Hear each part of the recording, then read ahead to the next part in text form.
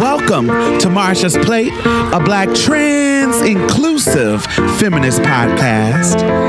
A place where we know that not everybody is invited to the cookout. And we also know that every single day is a brand new day, and we have the power to make a difference today. So let's do this. A new day, brand new day, make it better than yesterday. You can always find a way to turn it all around again.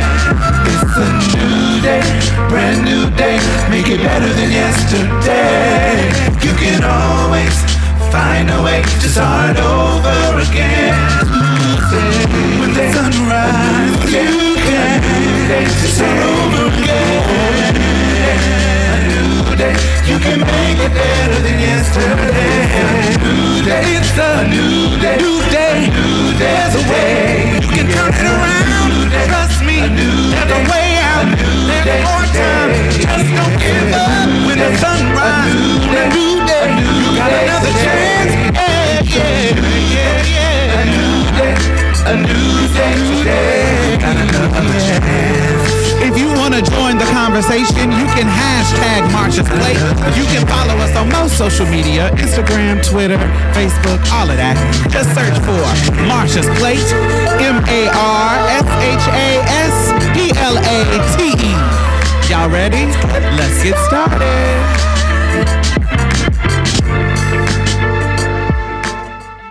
Hey, what's up, y'all? Peace. How you be? I am good. I feel really, really good. Today is my mom's birthday. Happy birthday. And you know, happy birthday as an ancestor. And she, and me and my little brothers decided to all wear purple earlier. I changed clothes, but earlier we all wore purple today. Okay. All wore purple today. And since we all don't live in the same area. My youngest brother, we were all on the video chatting, and they released balloons for my mom. Him and his children released. My mother's favorite color is purple, so they released purple balloons, and you know, we just was in reverence, and it was a happy moment instead of it being really, really sad. The kids were having fun at the park, and it just was a wonderful little tradition that we are starting just to honor my mom. And so this was one of the first times that since she passed that it didn't feel sad. It didn't feel like super overwhelmingly sad. And so, yeah, I had a really, really, really good day. It was good with my brothers. And I talked with them separately for a very long time, just about, you know, some history. And when you really have in-depth conversations with your siblings, I don't want to say everybody, but when I do, we learn so much about each other because we have, and my mom, because we have such different experiences with my mom. So I was an only child for 7 years until my brother came 7. So there was a long time that I was by myself with my mother in a way during her younger years. And that's, you know, by the time they come along, she's in her late 20s, and I remember a teenage mama. And so they do not. And, you know, and then certain things, we have different dad. I have a whole deadbeat dad. My middle brother has a father that's in his life and takes care of all his children, but he's super, super abusive. And then I have a younger brother who has a dad that was battling addiction, the one who got my mom, was battling addiction with my mom. He was a deadbeat for so long, but now he's gotten clean and he's a great father. Now he's getting back in my brother's life. And so they're going through their forgiveness status and building their relationship. And he has a new daughter that calls me sister, even though, you know, we're not biologically but she understands the relationship. So she calls my brother. That is her sister. They got the same father. Oh, that's cool. But how old is she? She is, she got to be a teenager. She got to be like 13, 14. Oh, okay. Well, that's cool. Yeah. So she's beautiful little girl. And he's, you know, he's basically making up for what his past, the negative of his past, because he's been in his little girl's life the whole time. And so he's bringing my little brother along. So we all have different relationships. So today, one of the conversations that I had was with my little brother about his father. Me and him have never talked about me and his father's relationship. Because while he was with my mother, he was the first one. He was the first one that my mom was with that wasn't abusive. That was amazing. Like just an amazing dude. He was fun. Yeah. He was cool. And he just was, he was competitive, not competitive to us, but like if he knew that, like, say, this is what he used to do. So we used to have video games. We used to have Nintendo, right? And so if he knew that the boys in the neighborhood were kind of having a competition about how many games each other had, he made sure that I had more games than the motherfuckers. If he had to go to the video game store and steal the motherfuckers, he's gonna make sure I was the one on top. And he was affectionate in a masculine way. Like I remember growing up, men, and I talk about this in my book. Growing up, men were not affectionate with me. Like masculine straight men, because I was girly, it was either violent or it was either nothing. Like if they touched me, I'm talking about physical touch. If they touched me, it was to toughen me up, like punch me in the arm, punch me in the chest. It was no kind of tenderness from men. But with him, it was total opposite. It was like he would pat me on my head. Like if I did something he was proud of, he would pat me on my head or put his hand behind my neck and not shake it hard, but like he'd be like, yeah, good job. Like it was a certain masculine affection that he gave me. Hug me. If I remember we were outside playing with a kite and for whatever reason I couldn't get the fucking kite to go up. It kept, you know how you gotta run with a kite first, like kites and shit, but this old school game. But playing with a kite and it would not go up because it gotta catch the wind and then you gotta let it ride out. And so it just kept not working. And I was getting so frustrated, but I was not giving up. I'm gonna do this. And he let me just be frustrated and just deal with it. And then finally the kite just got the wind and it just went up. And I was like, yes, I was so happy. And he came over and just kind of gave me a hug and was proud and blah, blah. Just a fatherly moment. And so he does this all the time. He would do that all the time. I never felt weird about him not being my father. I never felt pressure of calling him dad or I never felt any like that. He was just a dude in my life that was treating me like a healthy masculine dude. Right. And I never talked to my little brother about that because he was also the avenue my mother got into drugs. So there was a installed hate, installed a resentment, like, oh God, you got my mama on drugs and da-da-da. Trying, even though she's a grown-ass woman, it's her responsibility. But there was like this resentment that all of us had towards him because he was the one that introduced her to drugs. And so it was hard. That makes sense, though. And so as a kid. And so this was the first time that I explained the positive of before the drugs of them and how they were madly in love and they were in their early 20s. They weren't fucking grown adults, the grown adults. They were in their early 20s. And I was like, and now that I'm older and I think about it, I was born, we were only 10 years apart. He was born in 69. I was born in 81, 12 years apart. And so that's not that far apart. You're still super young and don't know about life. Exactly. So when I remember this one time he went and yoked up the teacher because he was teasing me. I remember this little 13-year-old. What does yoked up mean, Daniel? Him up against the wall, hemming him up, putting him in his place. He used to make fun of my accent because I used to sound country, and so because we lived in Boston, and they had that weird ass Boston accent. Boston. yeah. That shit, because they had that weird ass accent. When I came there, I sounded country to them. And so they were like, that he used to, but he wouldn't just be talking about my country accent. He would be like, so say I would say 10. I would say it with a twang, like 10. So I'm answering the question 10. He would mock me 10. Oh, but a little snap. He would add a snap to it, so you know it's not just my countryness. Was he black? Of course not. Well, he was watching a little too much in Living Color. Too much in Living Color, yes. Men on film. Okay. Exactly, men on film, baby. And so he was trying to be cute, and so we're in trying to be slick. Trying to be slick. Yeah, and we're in fourth grade. So if they see you mock me about my queerness and my countryness, right? You telling these kids the kids is gonna be extra. And so it turned me, I was already turned into like a timid person because I knew people would clock my queerness, but I never had got it from a teacher. Right. And so he said that he snapped his fingers and was like 10 and was saying it all feisty, real extra and shit.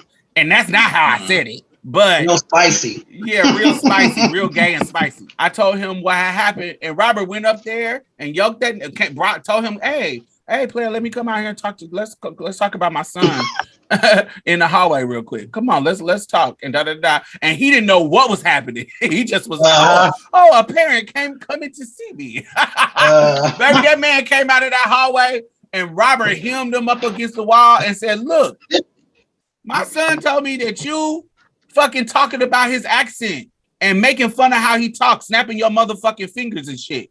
These kids is already. Come on, say it with your chest. Say it with your chest. And defend, okay? Defend your child. These kids is already teasing him and shit.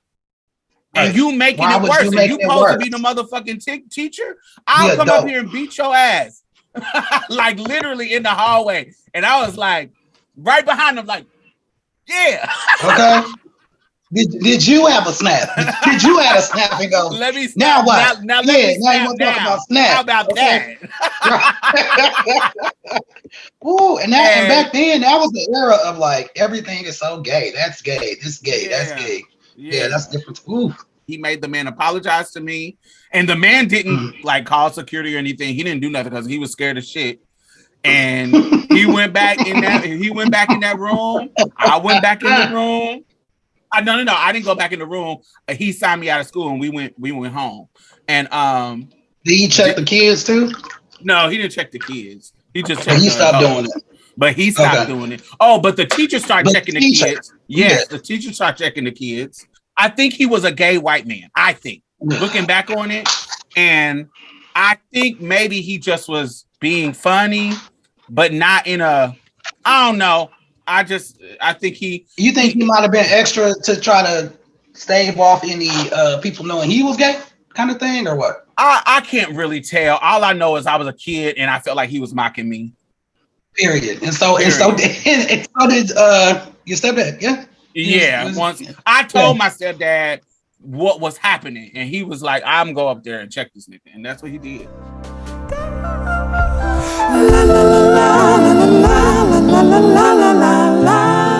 Oh my God, I want to thank all of our new patrons this week. Thank you. Yay.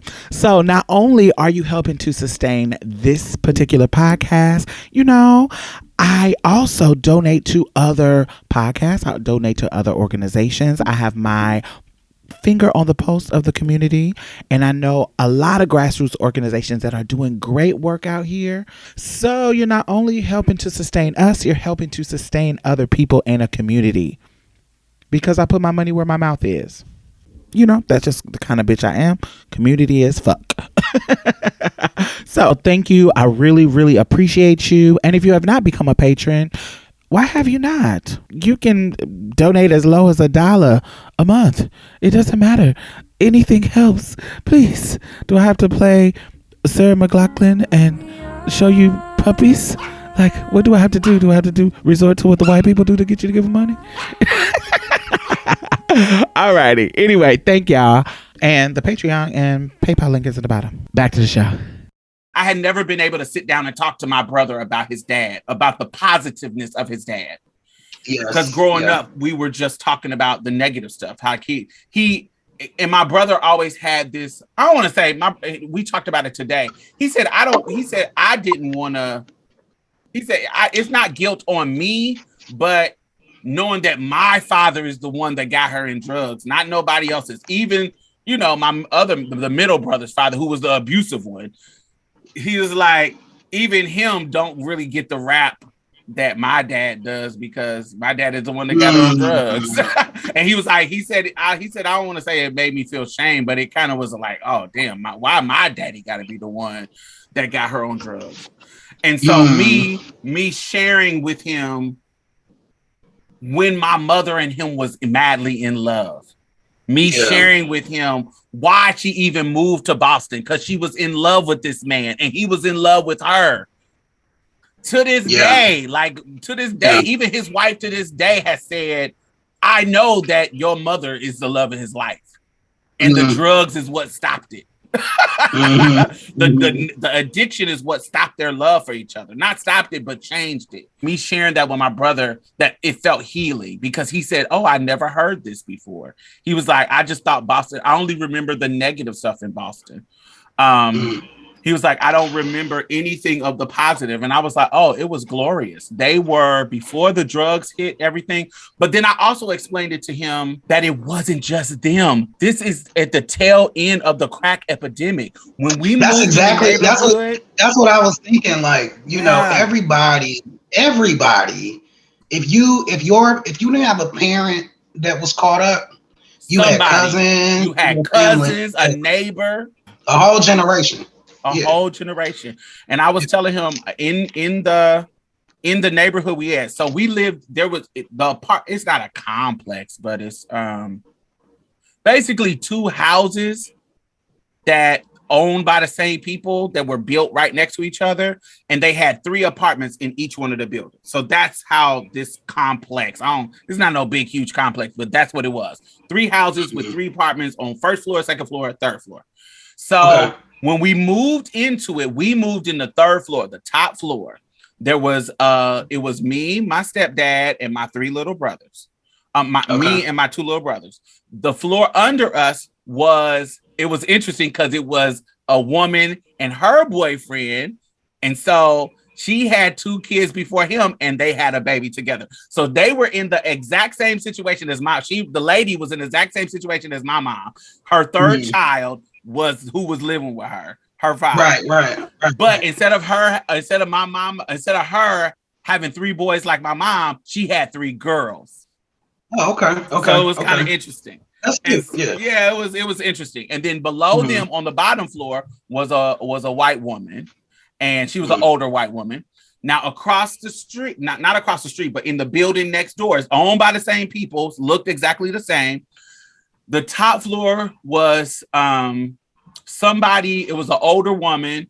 The middle floor was this old singer. You might not know who she is because she wasn't really popular, but she was a real singer. Like, she had charts, songs on the charts. Her name was Sharon Brown. Okay. But she wasn't it was a super hit, but she made the charts. You see what I'm saying? Yeah. And so her name was Sharon Brown. Sharon Brown lived in the middle, and Sharon Brown had 2 sons, and she was living there with their dad. With her boyfriend.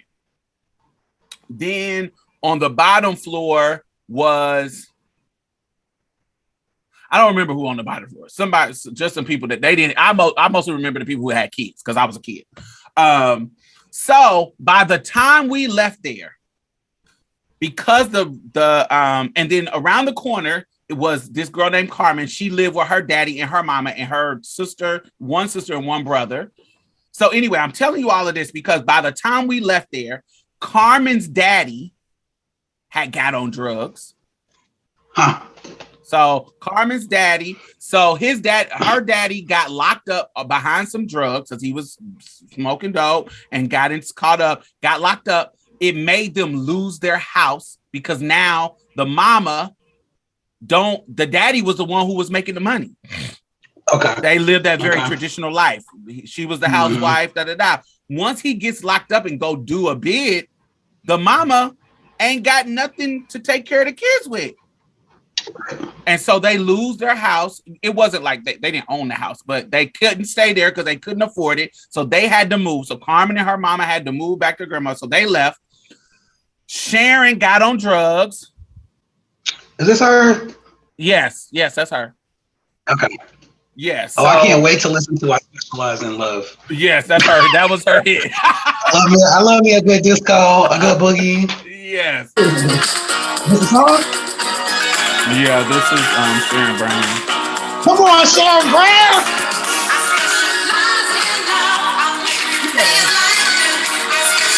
Okay. That's my kind of band right there. Okay. Hey. Okay.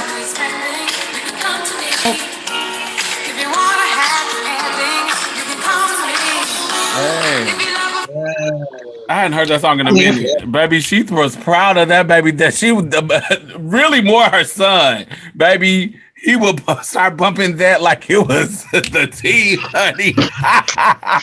He was proud of his mama. I know that's right. Okay. I used to get my life. I used to get my honey. I would walk in her little house. Specialize in love. Yes. And she lived for me knowing her song. That's what's up. That's what's up. That's the sneaking in them gay bars when I was in high school got me real hip to the boogie again. Oh man. That is too that's a bop though. That's a bop. Yeah, it is. So Sharon had got on drugs, her boyfriend was, but you know, she had that little hit money, right? So when you go in her house, she had furs, she had sickening shit in her house because number 2 on the US dance charts. Okay. Yeah. So she had some little stuff in there. When I went to her house, I thought they was rich.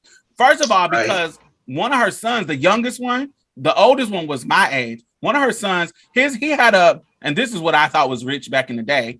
He had a bed that was shaped like a red race car.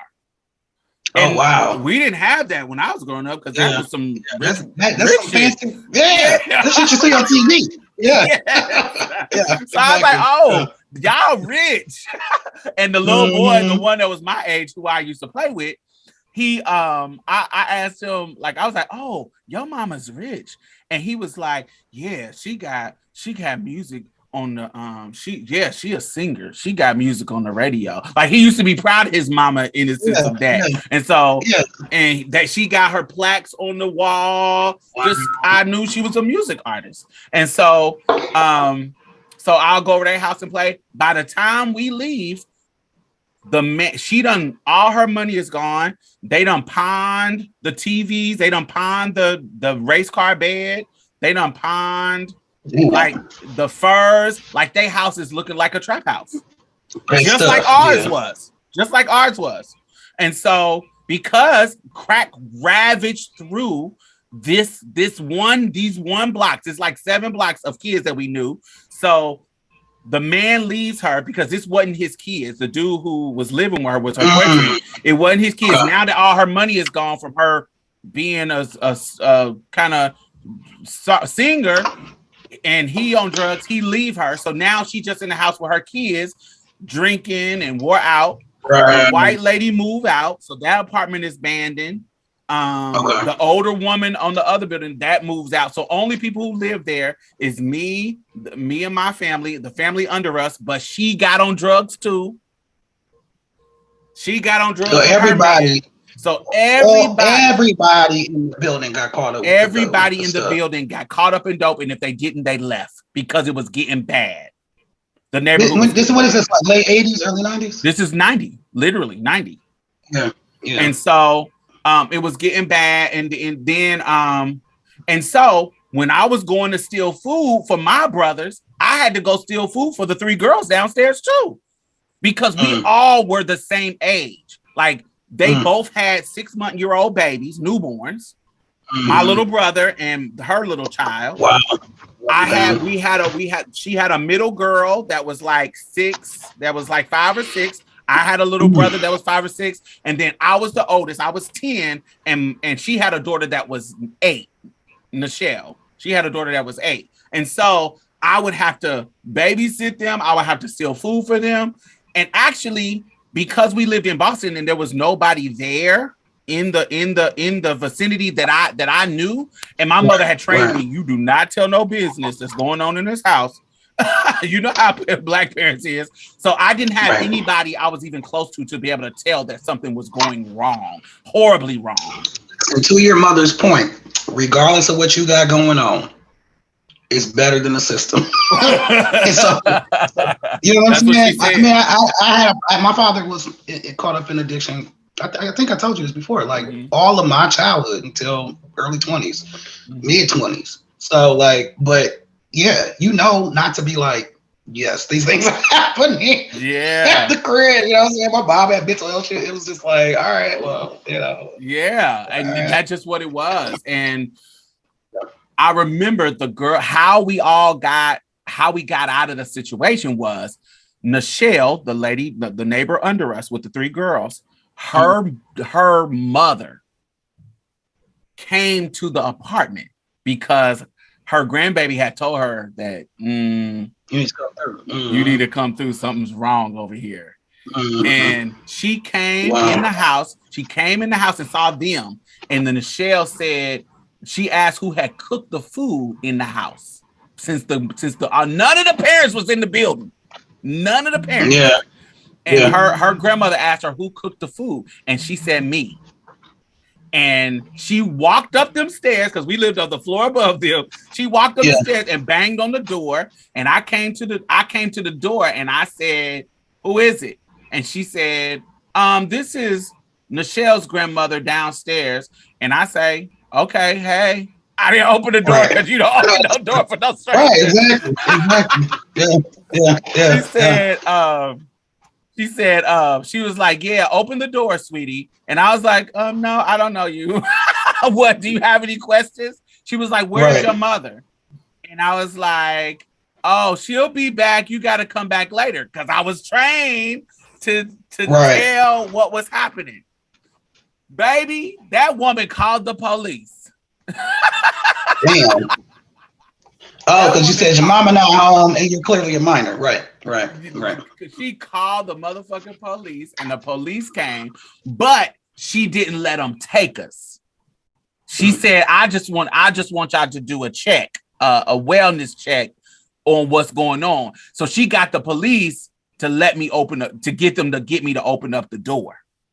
Wow. And so when they go in, you know, when the police come in, it's, you know, ain't no parents there, but she's able to get in, and they end up, once she says, okay, everything is all right, they end up leaving. And she tells them that she's taking us with her. And she literally packed all 3 of the boys up, packed all 3 of the girls up, and took us to her house. So all 6 of us, grandma come and take us to her house. And she says, I'm going to wait and see when these motherfuckers come back. Because they coming back and none of their kids is going to be there. Let's see what the fuck they do. And that's literally what happened. My mama come back and she's livid. What the fuck is happening? Right, because she said, don't open the fucking door, let alone you go. So she don't know what's going on. So she don't know how to contact me. You get what I'm saying? She don't know nobody. She was like, where the fuck is my kids? Right. And so my mama come through the door and I'm scared I'm gonna get a whooping. But she don't do no whooping, but I was scared. And she was like, and the grandmother, Nichelle's grandmother, she made me call my grandmother in Indianapolis. Wow. Okay. And on the phone, Nichelle's grandmother told her name is Mrs. Hyde. Mrs. Hyde called her grandmother and said, your daughter with my daughter is down here doing that motherfucking shit and got your stuff. Nah, she was a country church lady. Oh, okay. She was a country church lady. She said they down here doing that motherfucking shit And your kids, they ain't got no food, they ain't got no coats, they run around, their clothes is dirty. And this oldest one was cooking for my grandkids. And they got him taking care of everything. And so she gets up, she tells my grandmother tells her to put me on the phone, because my grandmother also is like, what is going on? I don't really want to hear from you. Let me hear from my grandbaby. She's very like, what's happening? So I get on the phone and I tell her that it's all true. And she's saying, why the fuck you ain't call me and tell me what's going on? Why did this lady I don't know have to call me and tell me? And I was like, cuz, mama would have whooped my ass if I would have told you what was going on in this house. What the fuck? You know, but you had the same motherfucking rules.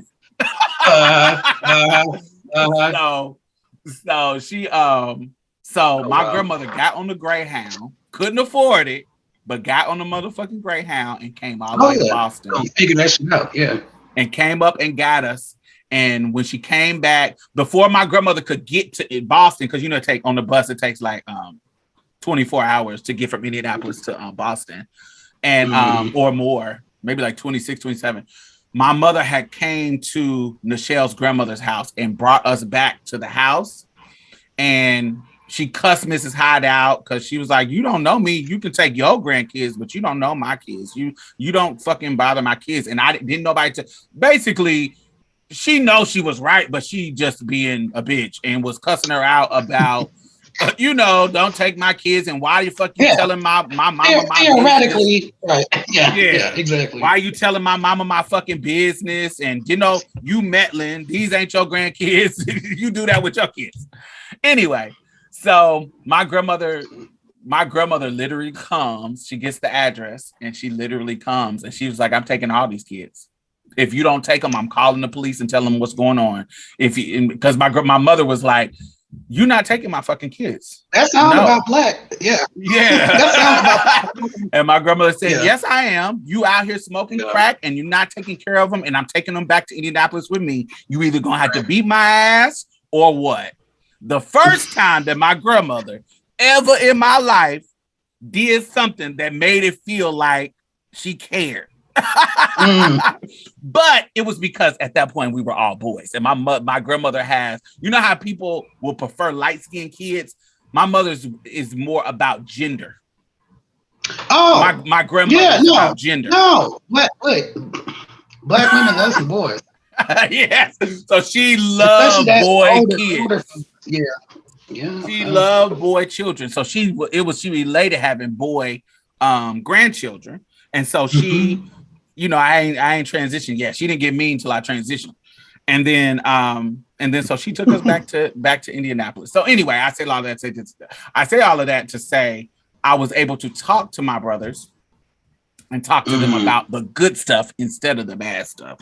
And because before all of that went down, before the whole neighborhood went down, it was fucking glorious. It felt like we was in the suburbs. We had lived in the projects all our life, but we were in this little area of the town that felt like the suburbs. It was a cute little trees, when you in New England during the fall, it's all these trees that turn to yellow, turn to red. It's a beautiful place. And it was beautiful. It had all the seasons, and they were in love, they were hustling and just having a blast, and it just turned ugly.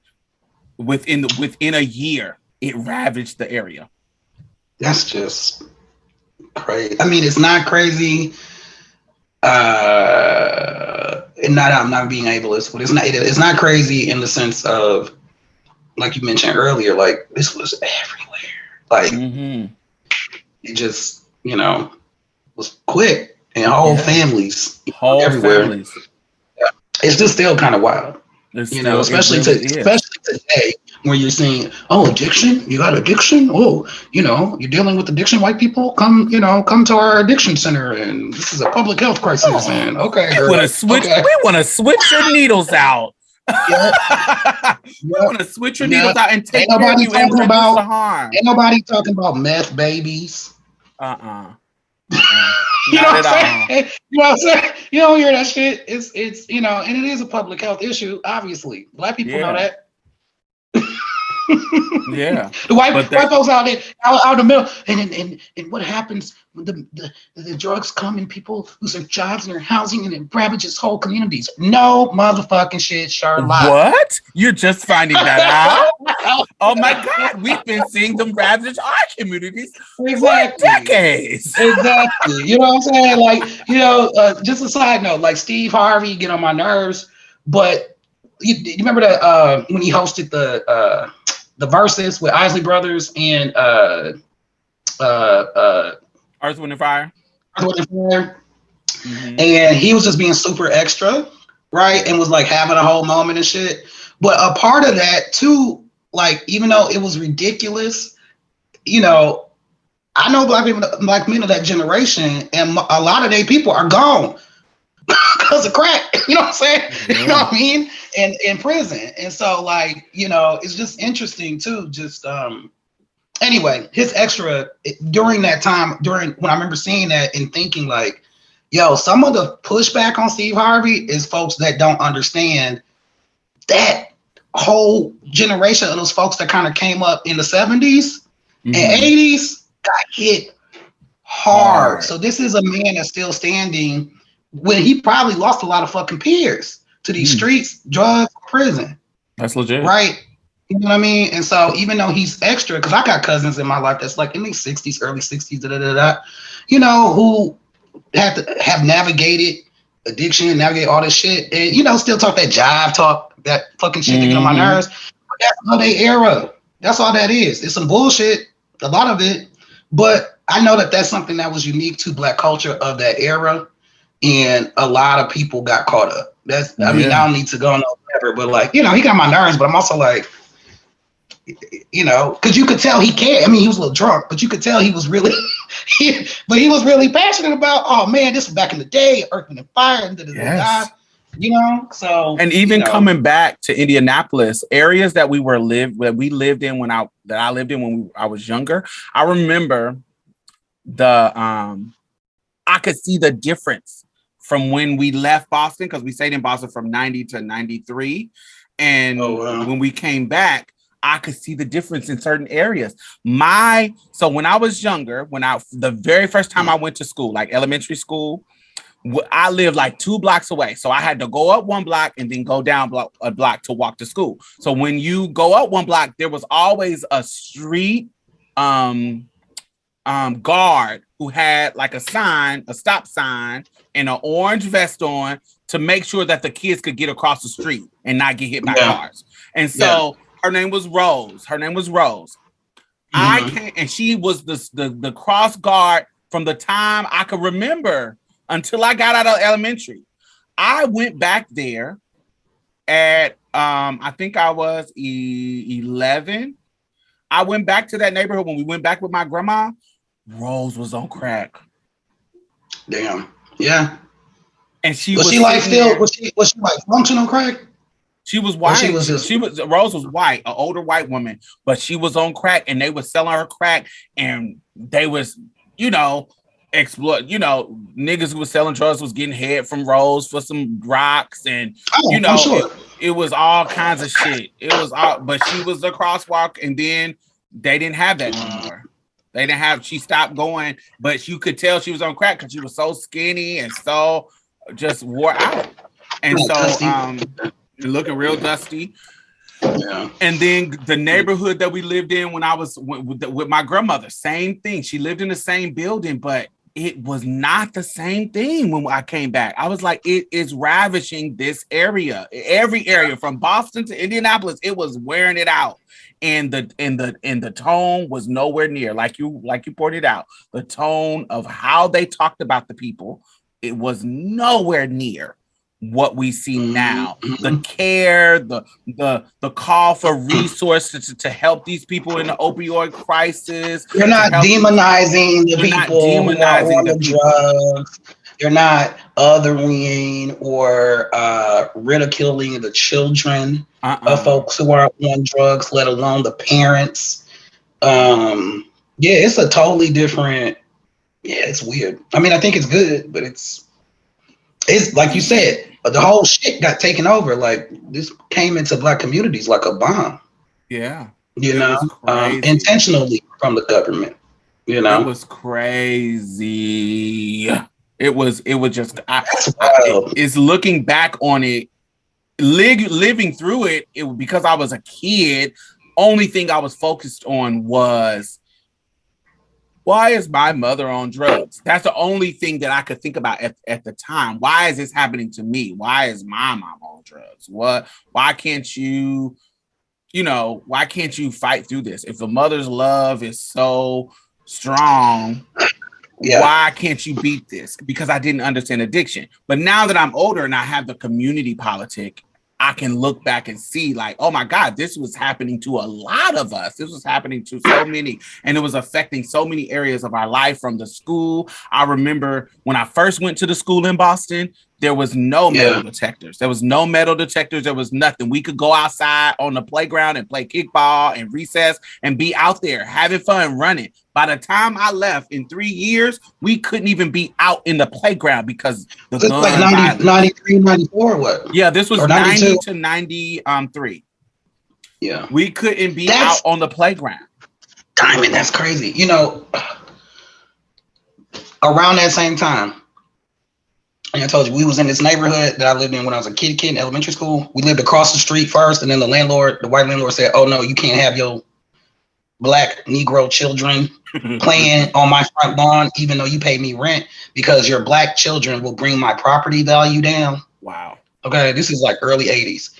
So we move across the street. There was like pimp move.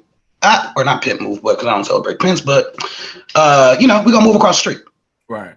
And so now we live across the street, the Black children playing in front of the lawn, across the street looking at the house they used to live in. Yeah, right? Okay. That's early 80s. We left that area in 94.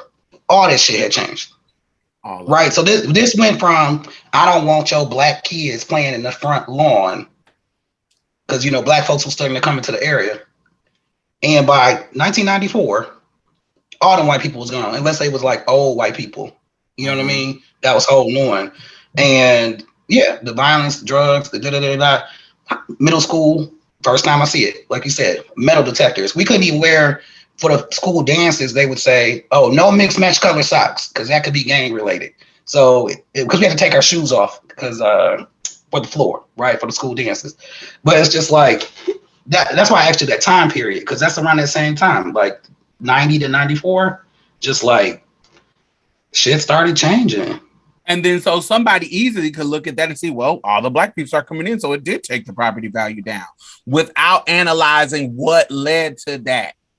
Right. Some racist person could think of that as just face value, but not analyzing how the socioeconomics of the area, the lack of jobs, the lack of opportunity can lead to this. And add the crack. And that's the time, this is the end of, you look at industrial cities. Indianapolis was industrial city, Milwaukee was industrial city, Detroit, Chicago. This is when you seeing all these industries about to bounce. Like all these things that used to kind of hold together. Apparently, Milwaukee back in the day, like the 60s and 70s, was known as a place you just go, you get a job. Because there are plenty of factories and all that kind of stuff. That's the end. That's the end. Yeah, exactly. The Rust Belt. That's the end. Like the early, like you still had stuff kind of hanging on in the 80s, but like it was a wrap. And really the only thing when I think about it kind of kept the Black community, kept people in position, some people in position of like home ownership and shit, was people that had government jobs. But outside of that, you know what I'm saying? What no more, you work at a company a long time and you get a pension maybe, or whatever they used to do back in the day. That was over. That was a wrap. Where are the jobs? Where's the public transportation? How do I get to the job? How do I find a job with dignity? Okay, in the midst of all this chaos. That's a lot, what was going on. It's kind of crazy. Yeah, it was crazy. And me thinking about other places that I lived and where I've been, when I moved to Mississippi, it was about to happen there. And so, instead of it being, in the Rust Belt, it was like steel mills, car factories. Because in Indianapolis we had Allison. Detroit had like Ford. Different steel mills. In American Motors. In Mississippi, it was chicken plants. It was just stuff like that. It was like slaughterhouses and stuff. Yeah. And so when I moved down to Mississippi at the time, this was 99, 98, 99. Every person that I knew worked at a chicken plant. Wow. Every black person I knew and this is rural Mississippi. This is Walnut Grove, So every person that I knew worked at a chicken plant. And what started to happen is when they were trying to mobilize and get raises, they started firing the black citizens, the black people, and hiring the immigrant workers who, they were union busting and paying folks lower wages. Yeah, because they knew they couldn't complain. And so instead of the black community being like, y'all motherfuckers is doing this on purpose and blaming them, of course that pitted them against the immigrants, saying they coming in our country, taking our fucking jobs and blah blah blah blah blah blah blah. Divide and conquer. Yeah. Dividing, not understanding that this is the capitalist system that is affecting us. Right. Yeah, I mean that's what happened to black people. When they brought black workers up north too, right? Like in Detroit to be strike breakers, and it's like, well, you're not going to go back to terrorism in the South, are you? No, that's a different kind of terrorism. I'll take this one instead. They're down there lynching y'all. So do you want this? Do you want this? How many? Whatever they was getting paid back then. This little chump change. Exactly. Or not. It is. It's wild because that's the system, like you said, like divide and conquer, try to pit workers against each other because they know if we working together that we can get what we deserve. Yeah. And, that's wild.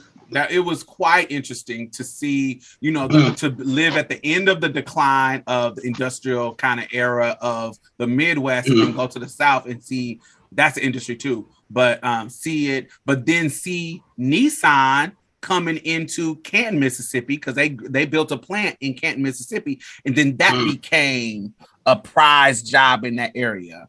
Where's Canton? Canton it's Midwest Mississippi, not Midwest. It's Central Mississippi. My God. Yeah, there was a Toyota that was in Tupelo. I don't know if it's Toyota or Chrysler. I think it's Toyota. They had a plant in Tupelo, Mississippi. They started because this was cheap area. The company started to build in, Mississippi. The president of the Toyota plant, my little brother married her. That was his first wife. Oh wow, his daughter. I'm not his daughter. the president, his daughter. My brother married his daughter. And so, oh wow, that's still wow, shit. It is wow because she paid for a sick-ass wedding. He paid for a sick-ass wedding. My brother had a sick wedding, and so my goodness. And so it was dope. But I just was seeing it in Mississippi and seeing how they were switching.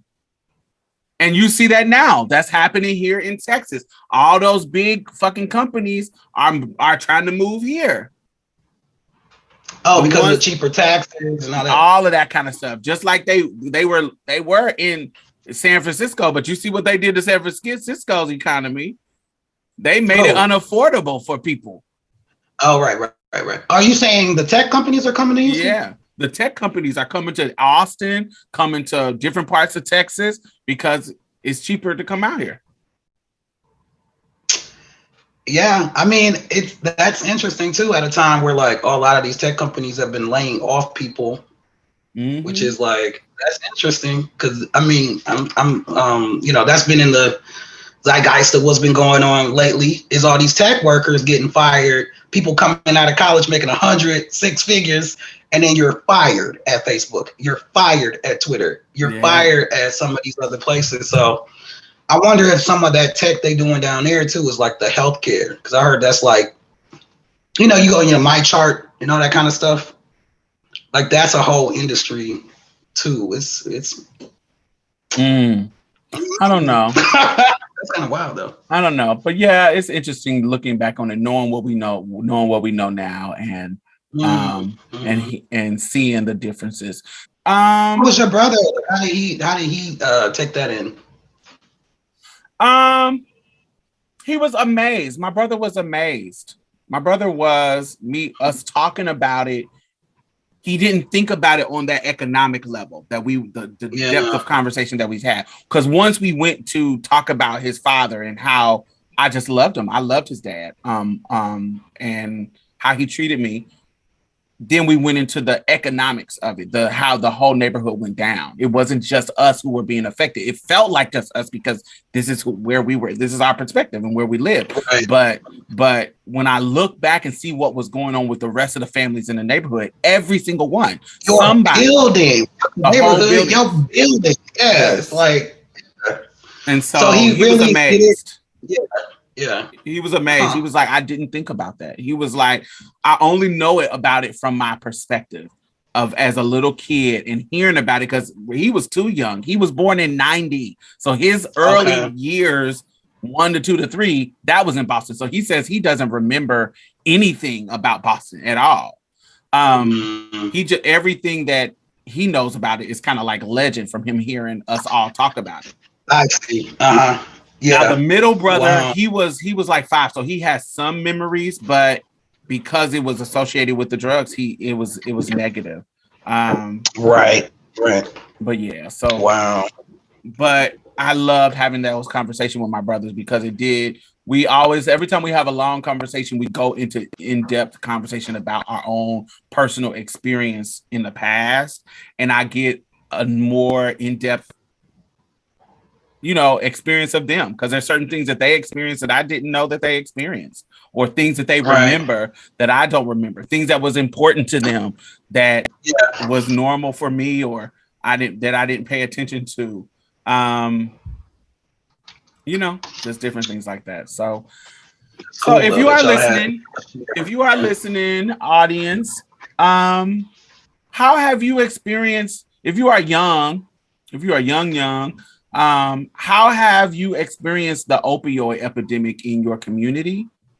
And if you are older millennial, how did drugs ravage your community? Did it affect your community? Were you impacted by it? Like, let us know your experience. Because it would be interesting for me to know how it affected other people in other areas and or how people were protected from it. So yeah, hashtag Marsha's Plate.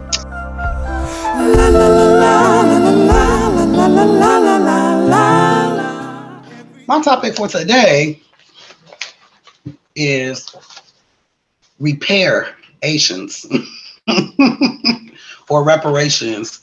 So recently in California, there's been a 9-member task force that has come together, and they have decided. Let me back on up. So in California, they have a task force to decide to talk about reparations, and what they have come to the conclusion at this point is that Black Californians could receive more than $223,000 each in reparations for the enduring economic effects of racism and slavery. It's the first state to also have a category to document descendants of formerly enslaved people. So for their state data, they actually document that. And they define that as a free person living in the U.S., a Black person living in the U.S. prior to the end of 19th century or 1800s. So the 5 areas that they highlighted around reparations are housing, mass incarceration, unjust property seizures. So we think about like what happened in Tulsa, Oklahoma, and the devaluation of Black businesses. Those are the 5 areas that they took into account to see how, like, why reparations are needed. And they estimate between, let me back on up. Anyway, so now they're debating on how it should be distributed, this $220,000, $300,000 each to each Black person that lives in California. Should it be distributed through education or healthcare grants, housing grants, or cash?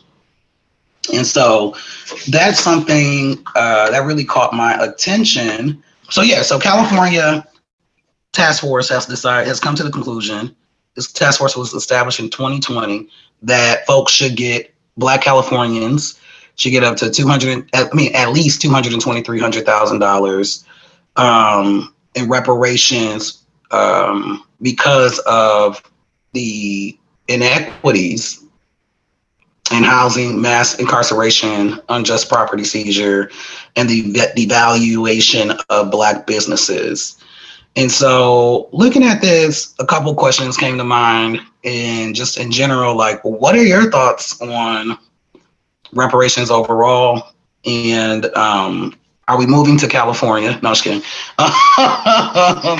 But yeah, like, what do you think about this plan? Like, do you think that is a good approach for reparations that other states could do?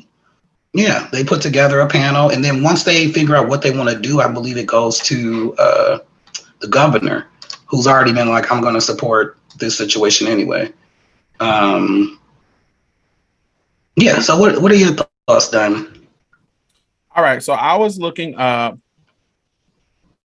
Robin Rue Simmons. Let me make sure. Yes. I wanted to make sure I had her name right. That's why I was looking up while you was talking. So the first time that I know of, so recently I did a, I don't know what to call it. It was an event that was thrown by AI for the People, Artificial Intelligence for the People, and it's like a nonprofit organization. And they brought over, they did this kind of survey about the future of Black people, and they brought together innovative leaders to discuss some of the things that they were doing or whatever. And luckily, I was one of the people that they brought to New York to talk about it. And they brought people from all over the country doing different kind of work, gender inclusive work, agriculture work, just different things that Black people are in regards to that. So we all come together and we did a photo shoot. I shared the photo shoot on my Instagram if y'all want to see it. But one of the people that they brought into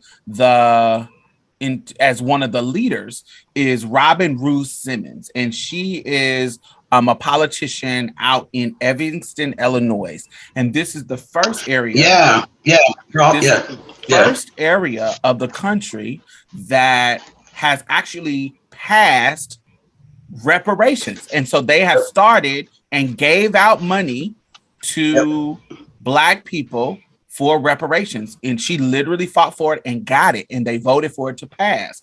And so what basically what they're doing is, like, the tax money that they get, it literally have been given Black people certain things to either fix their home, to keep their homes that they have in the area of Evanston. So this only is going to affect residents of Evanston, and so and so they have really had some success. They have really, is it an easy task? Absolutely not. But in order to do something, you have to be able to be on the path to try to do it. You can't just be like, oh, it's going to be too hard. It's going to be too difficult for us to do. And so up in Evanston, a Black woman, of course, Robin Rue Simmons, and we sat down. She has a documentary out about her life, so you can about the reparations situation, and so you can watch the documentary. It was at one of the film festivals in New York last year, and it was an amazing. It got me emotional. She just was an inspiration, and so. In regards to what I think about it, I think that this is California's way to be on the path to fixing a wrong of this country.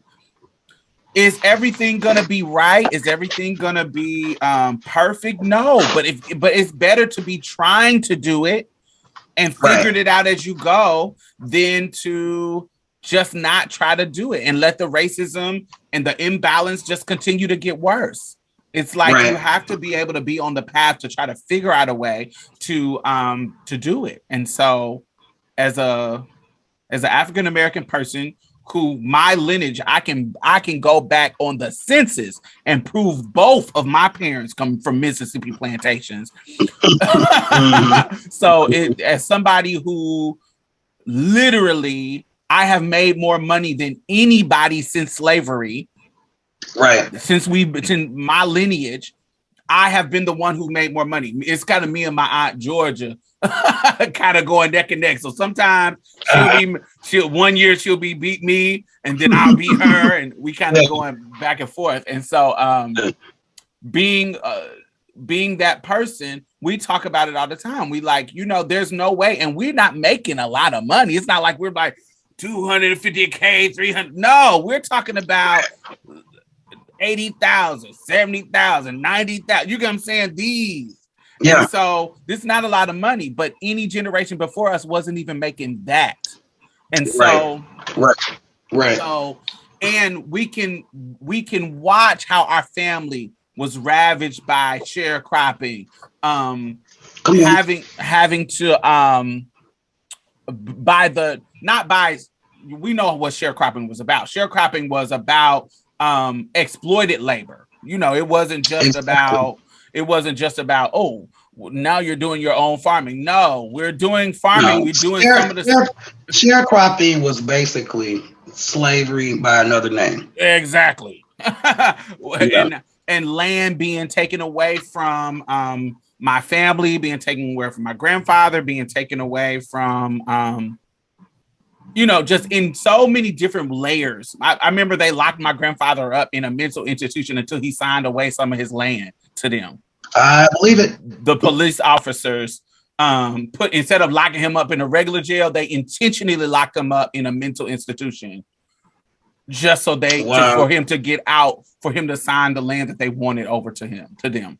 And they were in cahoots with one of the big white business owners that was in cahoots with the police. And so it was all a scam, a scam that we all knew happened. We all knew what was going on. And so, we know how these things have worked and how slavery has affected my people, and a lot of us can prove it. So I just want people to be on the path of doing it.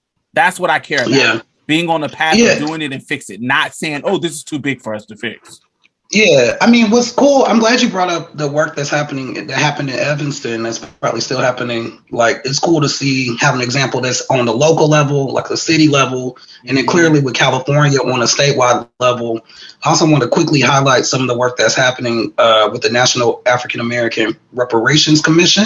Mm-hmm. And they've been around for a while, doing work on the federal level to try to support federal legislation on the national level that'll cover the whole country around reparations. And I'm just going to quickly go through their 10 points that they think is the way to go and get your thoughts. The first thing is apology in a Ma'afa Institute. So Ma'afa basically refers to like the terror, the horror that Black people, African people went through because of the transatlantic slave trade, chattel slavery. And so every year, a lot of places, people will have like Ma'afa services or Ma'afa ceremonies to acknowledge our ancestors who died in the ocean, and acknowledge our ancestors who died in this tragedy of like humanity. You know what I mean? And so that's a part of the Ma'afa part. So apology in a Ma'afa, and they say establish an African Holocaust museum. So Ma'afa means Holocaust. Coming from Milwaukee's the home of the National Black Holocaust Museum. And so growing up as a kid, we would go to the Holocaust Museum, and Dr. James Cameron, who founded it, is the only known survivor of a lynching. And if you ever seen that picture, one of the main pictures they show about lynching in like history books and stuff is where you got the two men hanging from the tree and there's that open noose. That was him. He was on the noose and something happened. Somebody said something and they took him down. He's the only, and this happened in Marion, Indiana. He's the only known survivor of a lynching. And so, but growing up, it was a part of growing up. But anyway, so they say Apology and Ma'afa Institute. They say repatriation, the right of repatriation and creation of an African knowledge program. Number 3 is land. We'll have a link. Number 3 is land, the right to land for social and economic development, funds, money for cooperative enterprises and socially responsible entrepreneurial development. Health and wellness is number 5. Resources for health, healing of Black families and community. Number 6 is education. Number 7 is housing and wealth generation, affordable housing for healthy Black communities and wealth generation. Number 8 is info and communications infrastructure, strengthening Black America's information and communications infrastructure, sacred sites and monuments. And number 10 is criminal justice system, repairing the damages of the criminal injustice system. And they also don't, they're not, this should just be for people whose families were enslaved here. They're saying that they believe that they affirm the right of all people of African descent in the U.S. to receive reparations, irrespective of when they arrived here or their country of origin, because the historical fact is that centuries of enslavement, post-emancipation, racially exclusionary policies, practices, the psychological trauma, etc., have severely underdeveloped, in some instances, outright destroyed families and communities in Black America. And so they know that, usually if you're an immigrant family and you're of African descent, if you're here about 3 generations, that's when you start dealing with everything else every other Black person dealing with. So, I know some people kind of be like, oh, it should just be for people African descent, they're like, look, ADOS, right? So what are your thoughts? Yeah, I want to get your thoughts on just the 10-point plan, but just also on the ADOS thing perspective that they have. So I'm really interested in land. I'm really interested in funds. I'm really interested in education, and I'm really interested in health. The other ones I think are great ideas. I think the apology just to acknowledge, I think that's great. I think, land, the landmarks and stuff like that. I think that's amazing, but I really think it's important around education, health, funds, and land. I can only think about my own particular situation. I feel like I would be in a much better situation if I already owned a home. If getting a home was like not having to pay fucking rent every fucking week, all that kind of stuff. And if I was in a position, I would much rather. That's really, really important to me, to have my own land and have a house. I feel like that would change my life. It would put me in a whole different situation in regards to financially. Even though I don't make a lot of money. Do you see what I'm saying? Like, it will put me in a whole situation. Healthcare.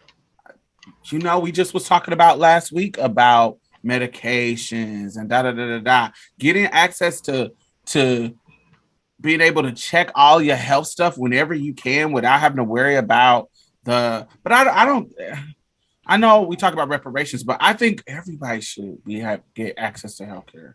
I don't know. But I agree. Healthcare is a human right. What are you saying? I mean, this is America. What a concept. But that I think that's important for everybody, not just on the level of reparations, but definitely reparations on the level of reparations. Definitely. Education. Once again, I feel like I don't think education should be a business. I think that everybody should have access to it. I think we all should be smart. I think we all should have access to information. But education, back in my U.S. Student Association days, we go lobby and stuff. Education is a right, not just for the rich and white. Yeah, it's. I think that's important. I think it's important to diversify the education that we are learning. Imagine if teachers was getting paid what they're worth. And right. Also though, Diamond, teachers not getting paid because the way they supposed to get paid, and they divested from public education because of Brown v. Board. Because black kids started going to public school with the white folks. You know what I'm saying? Like that's how we got here. You know, that's how we got here over the last 30 years, because they like, nah, I don't want my tax dollars it used to be public education. Yeah. But when they said you got to be equitable, they said no. My kids got to read books with black children? Oh, no. Right. We need to put them in private school. Look, side note, and I mentioned before on the show, like I went to a city-wide school in Milwaukee. So it was like folks in elementary through high school. So, you know, I was in a more quote-unquote diverse school because you had white kids from the suburbs. And the way that the busing program, desegregation, was set up, if you were white and you lived in the suburbs, you could bus into the city. And if you were a person of color and you lived in the city, you could bus into the suburbs. But it couldn't go the other way. So if I was black, if I am black, but if I lived in the suburbs, I would not have been able to go to Milwaukee High School of the Arts, because by law, I would have had to go to school in the suburbs for integration purposes, quote unquote. Right.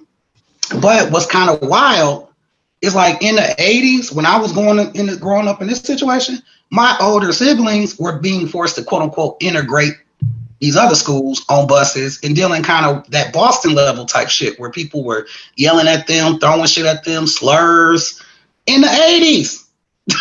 You know what when you say Boston level, not, and you don't have to go into detail, but what are you talking about so they know, so they can go look it up? Sure.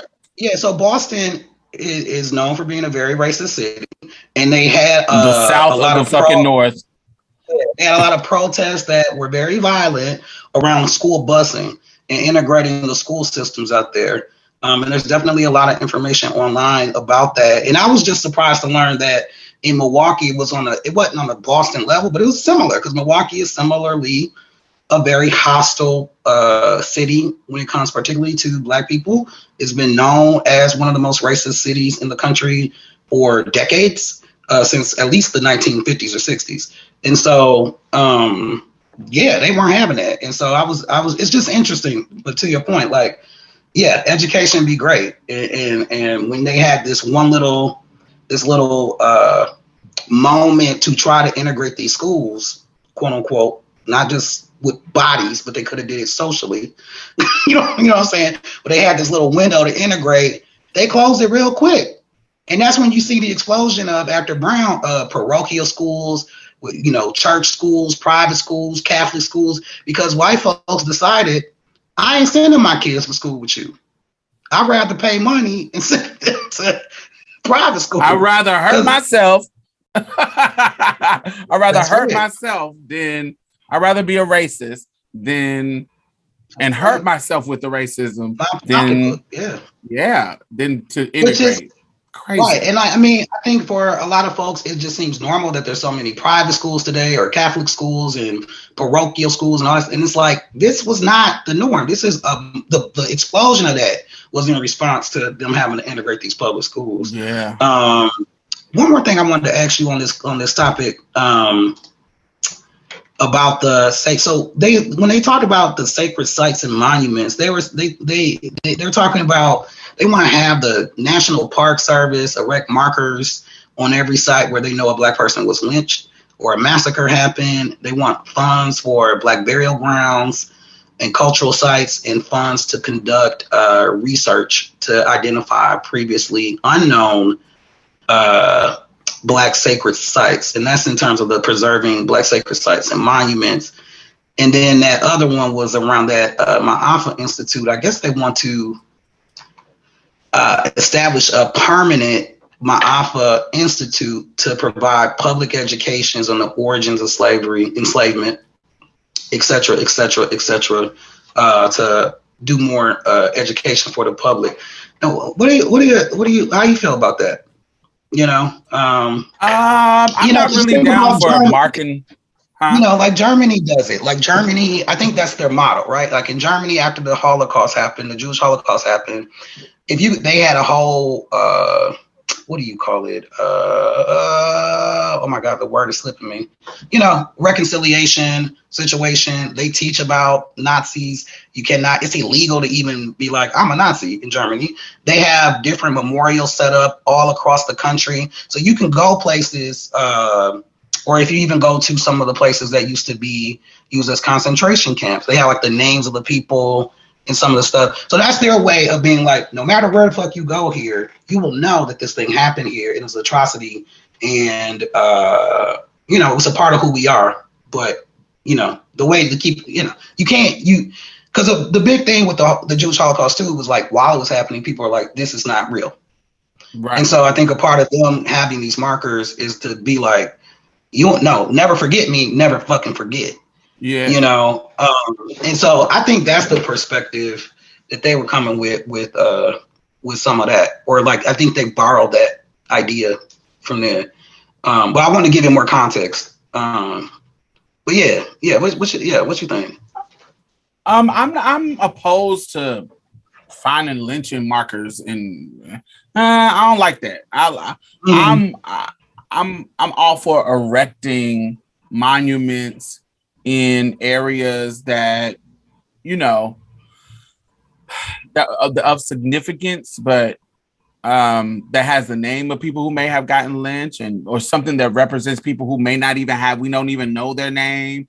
I'm all for having those kind of things because I think that's important. I feel it's annoying that our first president is the first one to actually kind of acknowledge it, you know, in the sense of our first black president, not our first president, our first black president, were kind of acknowledging that the shit happened, where y'all ain't even gave us an apology, motherfucker. Yeah, there still has not been a formal apology. There still has not been a firm, so it's like, y'all ain't even gave us no fucking apology. So that, I think that's a great start, because it is, you know, motherfuckers are like now acting like slavery didn't exist, or slavery wasn't as bad, or slavery is a choice, as the coon gay love to do.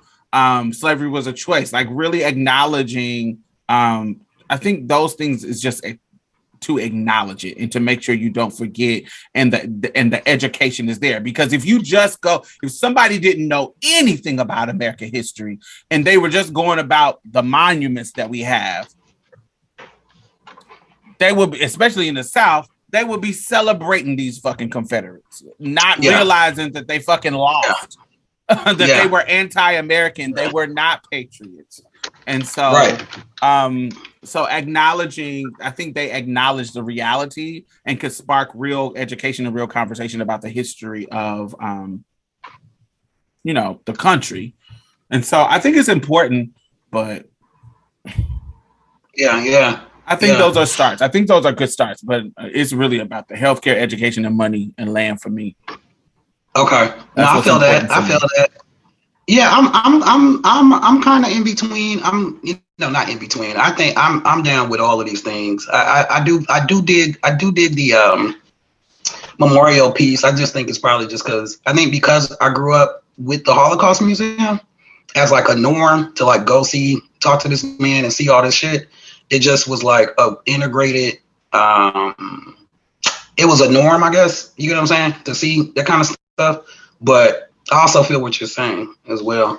Also want to highlight HR 40, which is John Conyers introduced this in 1989, and they still working on it every year. HR 40 it's a House bill around reparations, and you know it's good to see that even since 1989, people still putting in the work to make this happen and not giving up the fight to trying to give us a little something, because, you know, Abraham Lincoln died and the other president came in and he was a slaver and he had to be the vice president because they had to preserve the Union of America, the settler colony.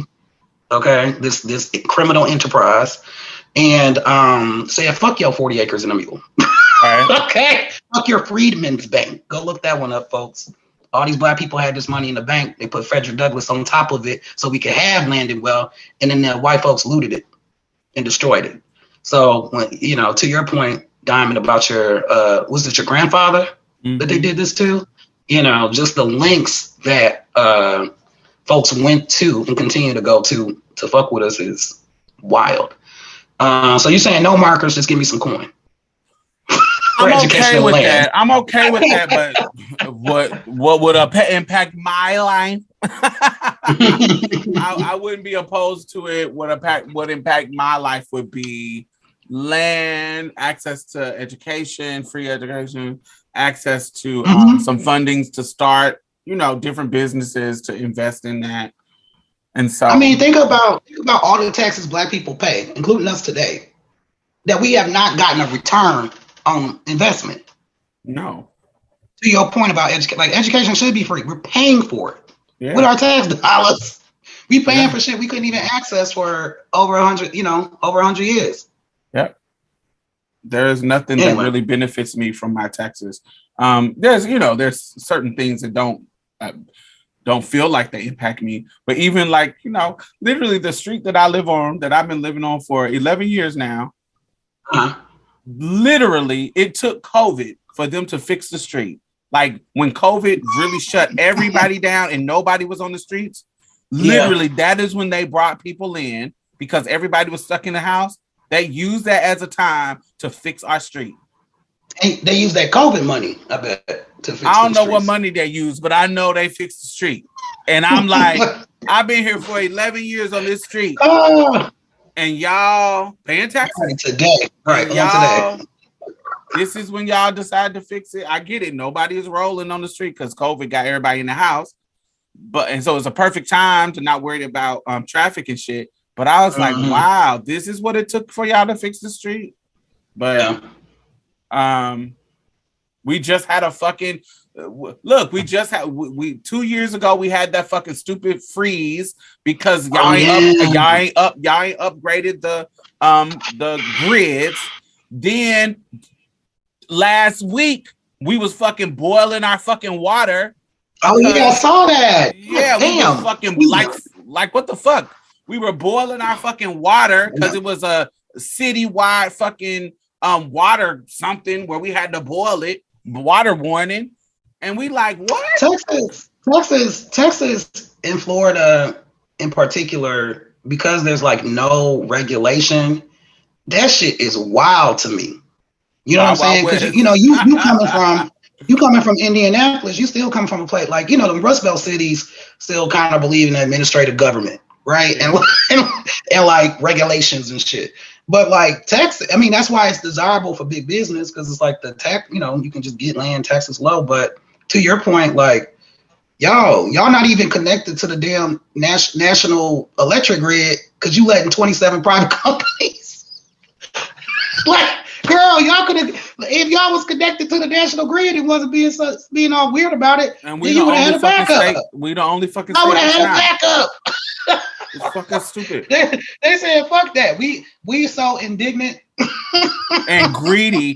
And my thing is, okay, cool. At least fix since you ain't got a backup and you getting all this fucking money. It would make sense that you use our tax dollars to fix it and upgrade it and update it. So you continue to make the money that's whatever greedy money that you're making, but you're not even doing that. Diamond. And the other okie doke is every fucking citizen of Texas is paying for that national grid that you're not even getting access to your tax dollars. Come on now. Like what the fuck? Like, come on now, preach. You know what I'm saying? Like what in the hell? And that's why people should vote. Now we know this episode is coming out after the election in Georgia, the runoff. Why there's a runoff between current Senator Raphael Warnock, the good Reverend, and Herschel Walker don't even make sense, but okay. But we're gonna hope, pray, call on the ancestors, do we gotta do. Hopefully all of you black folks got on out and got to vote on Tuesday to keep Raphael Warnock, because that don't make no sense. And that's why they chose this fool, because he don't make no sense. Okay. Your face, Diamond. Your face. Well, at least he's not represented. At least that's not a runoff in Texas, okay? I just don't understand. Like, this man has admittedly paid for abortions, not taking care of his children, and is battling with a preacher. Y'all supposed to be the churchy people on the right. How y'all Yes, not? They are. The white churchy people. The most segregated hour in America, as Martin Luther King said, is 11 o'clock on Sunday. So yeah, these white folks are. Look, and I mentioned it before. We talked about this before. These white nationalists are playing for keeps because this is the end. This is all or nothing to maintain white minority rule moving forward. Like we trying to set up this apartheid, and we gonna fight between getting our people on the courts that have lifetime appointments, between trying to get Herschel Walker elected because he represents what we think about black men anyway. And we know that he'll do whatever the white man tell him to do, whether it's run on the football field or vote for some bullshit. So they really are, we know our listeners understand this, but just emphasize to your people, these people are not playing around. So when it comes to voting, when it comes to being involved in your politics on a local level, your school board, what have you, it's important to stay informed because they're not playing. They want us to be distracted with bullshit, but they are not playing. Like when it comes to we want to take this shit back to segregation and all this other kind of stuff, and they literally just put out a bill for us, trans-specific. Oklahoma just put out a bill that is making people 21 and under detransition. I just it's like you said, they're on their last breath. And so we should expect all the worst things and remember to protect our emotional energy because we ain't seen nothing yet. We think they have wilded out. As we get closer to 2024, they gonna come out with some wild shit. And most of it assassinations. Listen, most of it, even the legislation though. What I'm saying is most of the legislation, a lot of the legislation that they're proposing, a lot of this shit is just to rile up fringe shit, be like a third of the population or a quarter. That's who their base is. It's fringe people. And they're gonna come out no matter what. And so, just expect more crazy or extreme legislation to come up. And a lot of it might not even have the teeth that it might sound like they have, because it's about getting that reaction. It's about riling up folks. So just, but keep that in mind. Like, as we talk about reparations in California, trust, they go, you know what I'm saying? Like, they mad. You know what I'm saying? Fox News, mad. White folks, extreme right-wing white folks, mad. So, anyway, that is off topic, but yet related to reparations. Anyway, let us know what you think. Hashtag Marsha's Play. Like, how do you feel about reparations? What do you think about this plan in California? How do you feel about monuments? Do you feel like me, where I'm like, yeah, put this shit out there so we can see the shit, and every time somebody walk past XY motherfucking Z, they know the man was lynched here. You know what I'm saying? Like the NAACP flag, a man was lynched today. Or you like Diamond, like, I don't want to see that shit. Taking my education, my housing, my funds, some jobs. It's not that I don't want to see it, but if I had to rank what's the last thing you need to do, that's going to be the last. also, hashtag Marsha's Play. Check out the links that we have. Let us know what you think about the 10-point plan that they have, and this plan they have out in California. Maybe we need to come up with a plan. What you think, Diamond? I think that's so. I'm on the board of Transgender Law Center, and we actually have the trans agenda. That was kind of a beautiful thing that the organization did. So check it out, search it. The Transgender Law Center has the trans agenda, and it really has some great bullet points of what we as trans people nationally are going to be working towards and have been working towards. So check it out. It's kind of dope. Yeah. So hit us up. Let us know about reparations, hashtag March Play. Is there something happening in your local community around reparations? Shoot, we might not know about and need to take a look at. Hashtag March Play. Gimme euphoria, more than peace of mind. It's the joy and space to change the tide. Gimme euphoria, more than peace of mind. It's the joy and space to change the tide. Gimme you. It's a feeling and a high you never come down from. Whoa. So, what has been bringing you euphoria lately, LJ? Euphoria. I know I said sleep before. I'm not going to say sleep again, but sleep has Sleep is perks. Oh no, it's like my body get older. Like, girl, you need to lay down and get that full 8 hours. Because when I get like 6, I can't function the way I used to when I would get 6 hours of sleep. Like, it's just a wrap. My brain's like, girl, I need to reset and restore because it's health. But what's been bringing me euphoria this week? Really just like, the being able to, and I've said this before, but being able to have an outlet of artistic expression. I play the drums, play music. I play the drums at my church.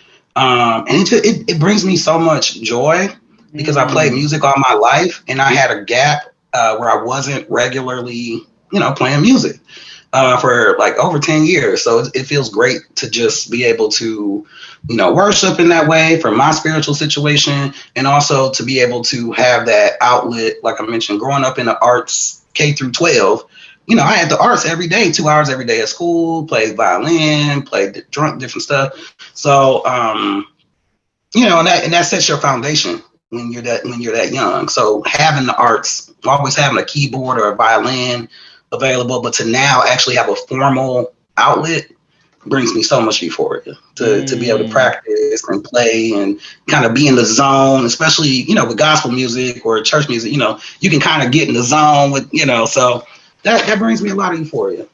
I think that's amazing because I record a song at least once a month. And if you follow me on SoundCloud, if you follow us on SoundCloud, I have mixed my music page and Marshall's Play page together, so I don't put it on our RSS feed, so it doesn't go out to the Marshall's Play subscribers, but it does go in my SoundCloud feed, and I put music out all the time, and at least once a month, because it's something that me recording music and writing songs and creating something, that is a part of my self-care. That's why, honey, I got a song for everything we do, because it's something that I just do because I care about it. It's something that is a part of I care about it, and it's something that's a part of my self-care. So I totally get that. Definitely something that can take your mind off. It's almost like mentally soothing. It can take your mind off the stresses of the world. So I totally Yeah. What about yourself? What's your euphoria this week? So my euphoria this week is kind of rooted in something sad, but I just feel like the response has been good. So one of the internet fun icons have passed away. Samantha James, Cookie Tookie, Ishala Kandala. 1, 2, 3, get off them dicks. Where was she usually at? Because I didn't. She was from Philly. Yeah, I'm an analog girl in the digital world. So where was she at on the internet? So she's usually on either her Facebook or her Instagram. Mostly her Facebook, and so she just came to fame. Like around 2015, 2016. Oh wow! I didn't realize she been around that long. Yeah, she's been around a while, but once a couple of years in there, she had got locked up and then got out, and it was she's just somebody funny. Now the issue with her is she was battling addiction, and so sometimes sometimes it would be like, oh, we're laughing with her, but then sometimes it seems like, ooh, we're laughing at her because you can see her struggling. You can see her Shaka Khan, Stephanie Mills versus energy, where it's like, damn, Shaka. Way worse than that. I'm sure way worse, but but like that's that kind of dynamic where it's like, where you're like, what's going on? Yeah. Okay. And so, but because Cole. because it's an internet personality type person, and this is not like some show that you watch on TV. This is just somebody going live and being crazy and in real life. Yeah. In real life.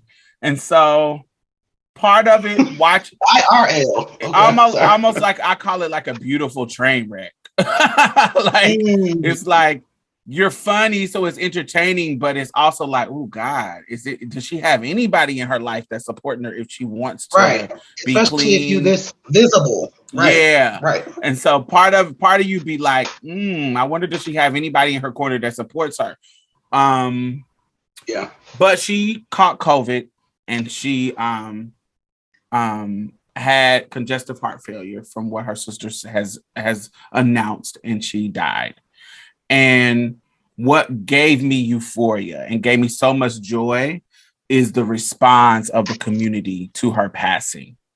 It has not been, from my perspective, and sometimes I be in silos, but from my perspective, it has been beautiful. People have been showing love. People have been, they started a little GoFundMe for her services. She has really, people just has been showing love and being more responsive than I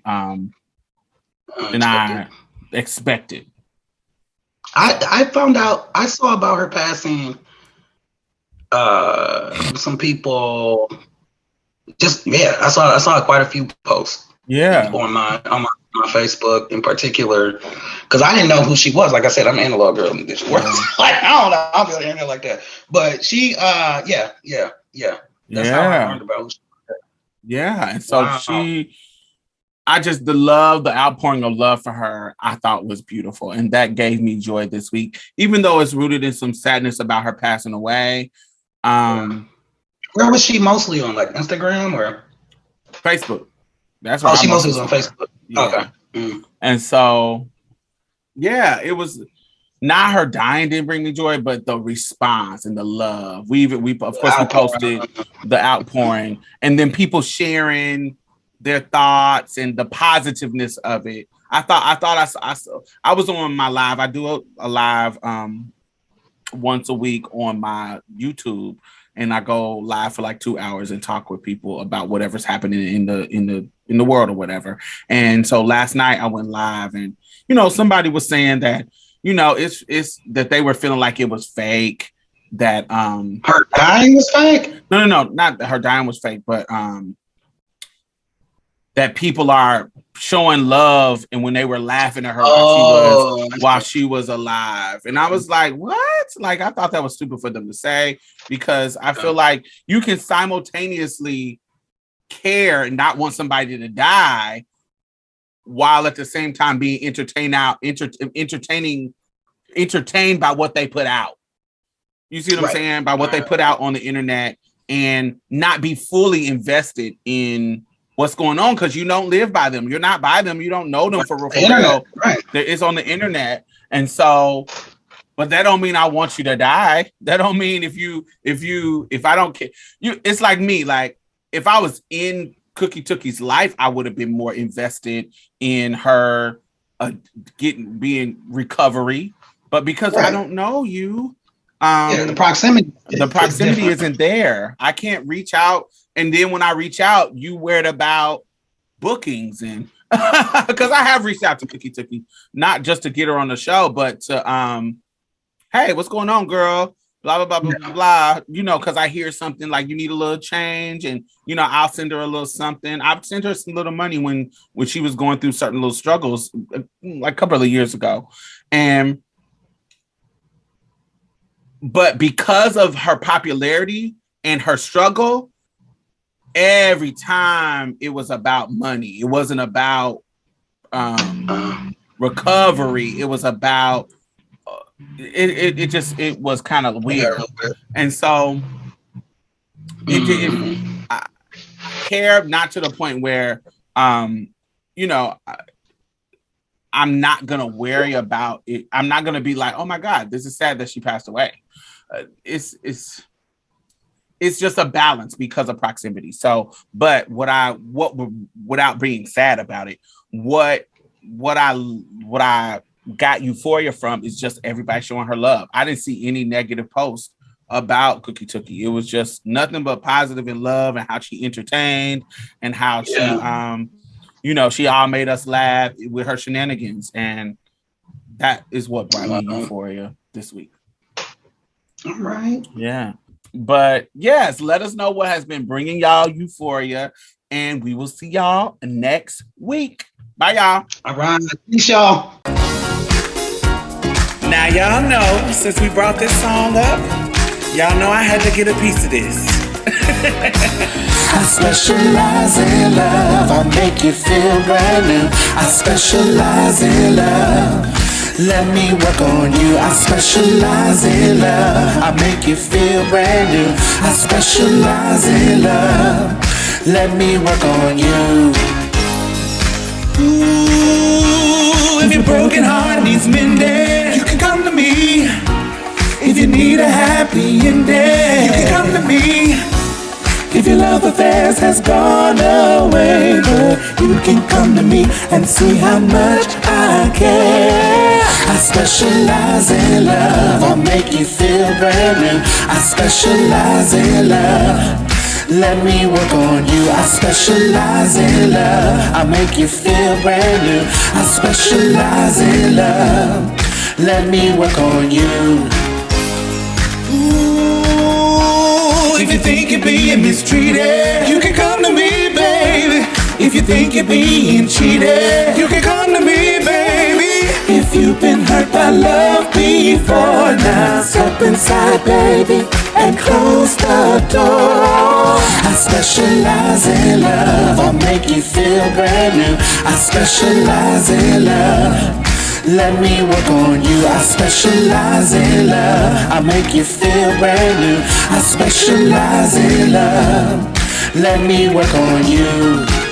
Let me work on you, baby. Let me show you that I specialize in loving you. And all you gotta do is give me a try, just one chance, and let me show you. I specialize.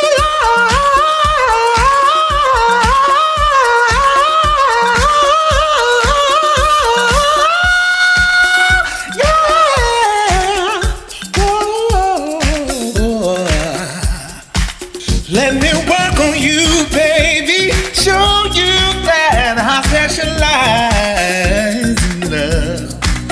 Let me hold you, darling, in my love. Yeah. Let me show you that I specialize in love. I specialize in love. I make you feel brand new. I specialize in love. Let me work on you. I specialize in love. Make you feel brand new. I specialize in love. Let me work on you. I specialize in love. I specialize in love. I specialize in love. I specialize in love. Let me work on you. I don't think I can do this last part without Sharon, so come on in, Sharon, help me out.